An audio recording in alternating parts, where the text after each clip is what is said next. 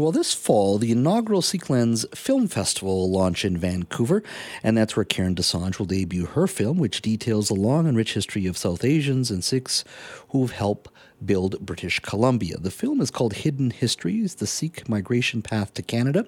Now, the documentary film was inspired by Desange's book titled Untold Stories, The South Asian Pioneer Experience in British Columbia. Karen Desange is co-producer of Hidden Histories, and she joins us now. Karen, thank you for speaking to us today. Hi, Jazz. Thanks for having me. What inspired, before we get to the film, what inspired the book itself? Because that's what led to the documentary film. What inspired the book for you? Well, it started as a project to track our own forefather's journey to Canada. He migrated in 1906, Babaji Gyan Singh. So our family had gathered in 2006 and tapped me on the shoulder, said, "Hey, kid, you've got some skills. Can you help us document his path?" And I did that by interviewing family elders and really piecing the puzzle together to see, why he came, what was his experience like when he came and what his contributions were. Mm-hmm. And then really that was a personal journey of self-discovery, growing up in an immigrant community. My parents never had time, right? My father was a mill worker and my mother a fish cannery worker. They were trying to survive. They didn't have time to sit down and tell us the stories of our migration path. So it's really, that's where it was inspired for, as stories for our family. But there was nowhere to put it at that time. There was not a lot of, historical archives in 2006. So it just sort of became a family story for us. And, that changed very quickly. I learned that there was a huge interest in this topic. And how did that move towards the documentary film? Because those are two different mediums, different types of storytelling that is required. I mean, the core story is always there, but it's a different type of storytelling. How did you move towards the moving pictures and sound?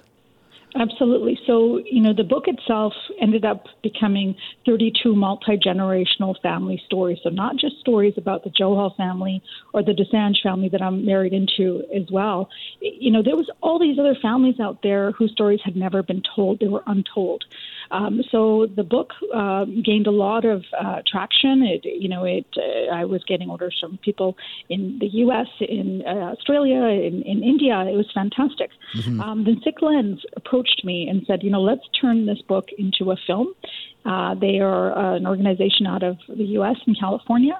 And, let's get some of the elders who are really the living libraries of our community. Let's get them on film. Mm-hmm. Let's find out the story from their own lived experience. They had a firsthand view of the very first settlers because they were the children of the first to arrive. Many of them were born and raised here in Canada, including my father-in-law, Sarjeet Singh Desange, who's 93. It's one of the first, of a wave of children in BC and to go to schools here in BC. So just imagine the recollections that I was able to distill for the book and for the film as well. Mm-hmm. Where did you grow up? So I grew up in Richmond, BC, in an immigrant community. Mm-hmm. These stories were never taught. Let me tell you that. I'm sure you echo the same experience, Jazz. Mm-hmm. We didn't hear about South Asian pioneer experiences. We heard about, white settler stories in school. So there was a gap on the shelf. I wrote that book. There was a gap on the shelf even when my children were in school. They're now 21 and 18. So that's why I really was inspired to write that book. And it just became so much more than just doing this for my own family. It became a sort of a passion project, a community service mm-hmm. for the whole community, and not just the South Asian or the Punjabi community. These are Canadian stories that resonate broadly. They reflect the fabric and the origins of Canada itself. Mm-hmm. Beyond public schools today, I think they're doing a much better job in reflecting the diversity of the immigrant experience to our students. And, you taking this on as a personal issue for yourself and telling your family's story, do you think the Sikh community or the broader South Asian communities, have they gotten better at telling and perhaps preserving their own history? Because I would argue that a lot of this is also the onus has to fall on South Asian institutions locally, and may mean building capacity for these various organizations. But have they been good enough in protecting and preserving the very heritage that you speak of? I think in the past 10 to 15 years, I think we've certainly got a lot better. And, you're seeing a lot of commitment to this, for sure.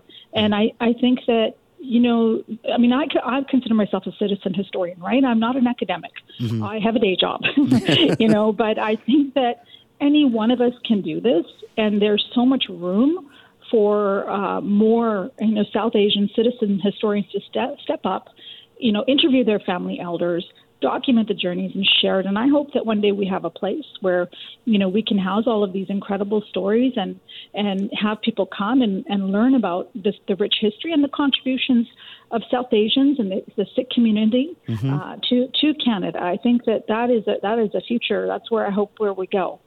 By going through this process, do you feel more Punjabi, more Sikh, or more Canadian? You know what? I would say both. I mean, I recently had the opportunity, I was invited by the government of Canada to take these stories and to take the film back to India, if you can imagine that, where it all began. Mm-hmm. And I spoke there, and I was able to donate my books to the Golden Temple, which was, this was just a huge soul-enriching experience, right? I mean, I didn't think that that's where I would go to. Now I've left my resource as a resource for the global community, and I know that people come from around the world to the Golden Temple to learn about Sikhism. So now my book is a legacy there. I never imagined that in a million years. So I would say I feel both. I feel very closely connected to my roots in Punjab in particular, but I also am very proud of the rich Canadian heritage that we have. We have a long-standing tradition of contribution here. And we should be proud of that. And I'm hoping that my work inspires youth to also take some time to learn a little bit about their history and their culture. And again, to be proud, I want to change the narratives of what we see and hear in the media. What I grew up listening to was a lot of negativity around the Sikh community and the South Asian community. I hope to change that narrative and really start to bring some stories of that are inspiring, enlightening, and really, again, go back to the contribution of our people to the roots here. Mm-hmm. You referred to yourself as a citizen historian. I know that obviously you'll be introducing this film at the Sikhlands Film Festival this fall. Does this end your journey, or do you think this has whetted your appetite to do more, whether it's writing or working on documentaries moving forward? Well, this continues to evolve, and I have a project that's happening in the future. It is actually a theater production based on stories in my book, if you can believe it. So now it's gone from a book to a film to on a global stage, right back to local in the community, where we're going to be telling the stories of our early settlers in the form of theater. And that's, again, I have never produced a film. I have never written a book, and I have never produced a play. But hey, why not? Why not try? And if it means that these stories continue to inspire others and people learn from them, I truly believe that history, if it is not spoken, if it is not taught, it is lost. Mm-hmm. And there's a lot to be learned about the struggles that our ancestors faced. It was not easy. They faced a lot of discrimination, a lot of barriers to survive and to thrive. And we need to learn about what it was really like for them. Karen, thank you for your time. Thank you so much, Jazz.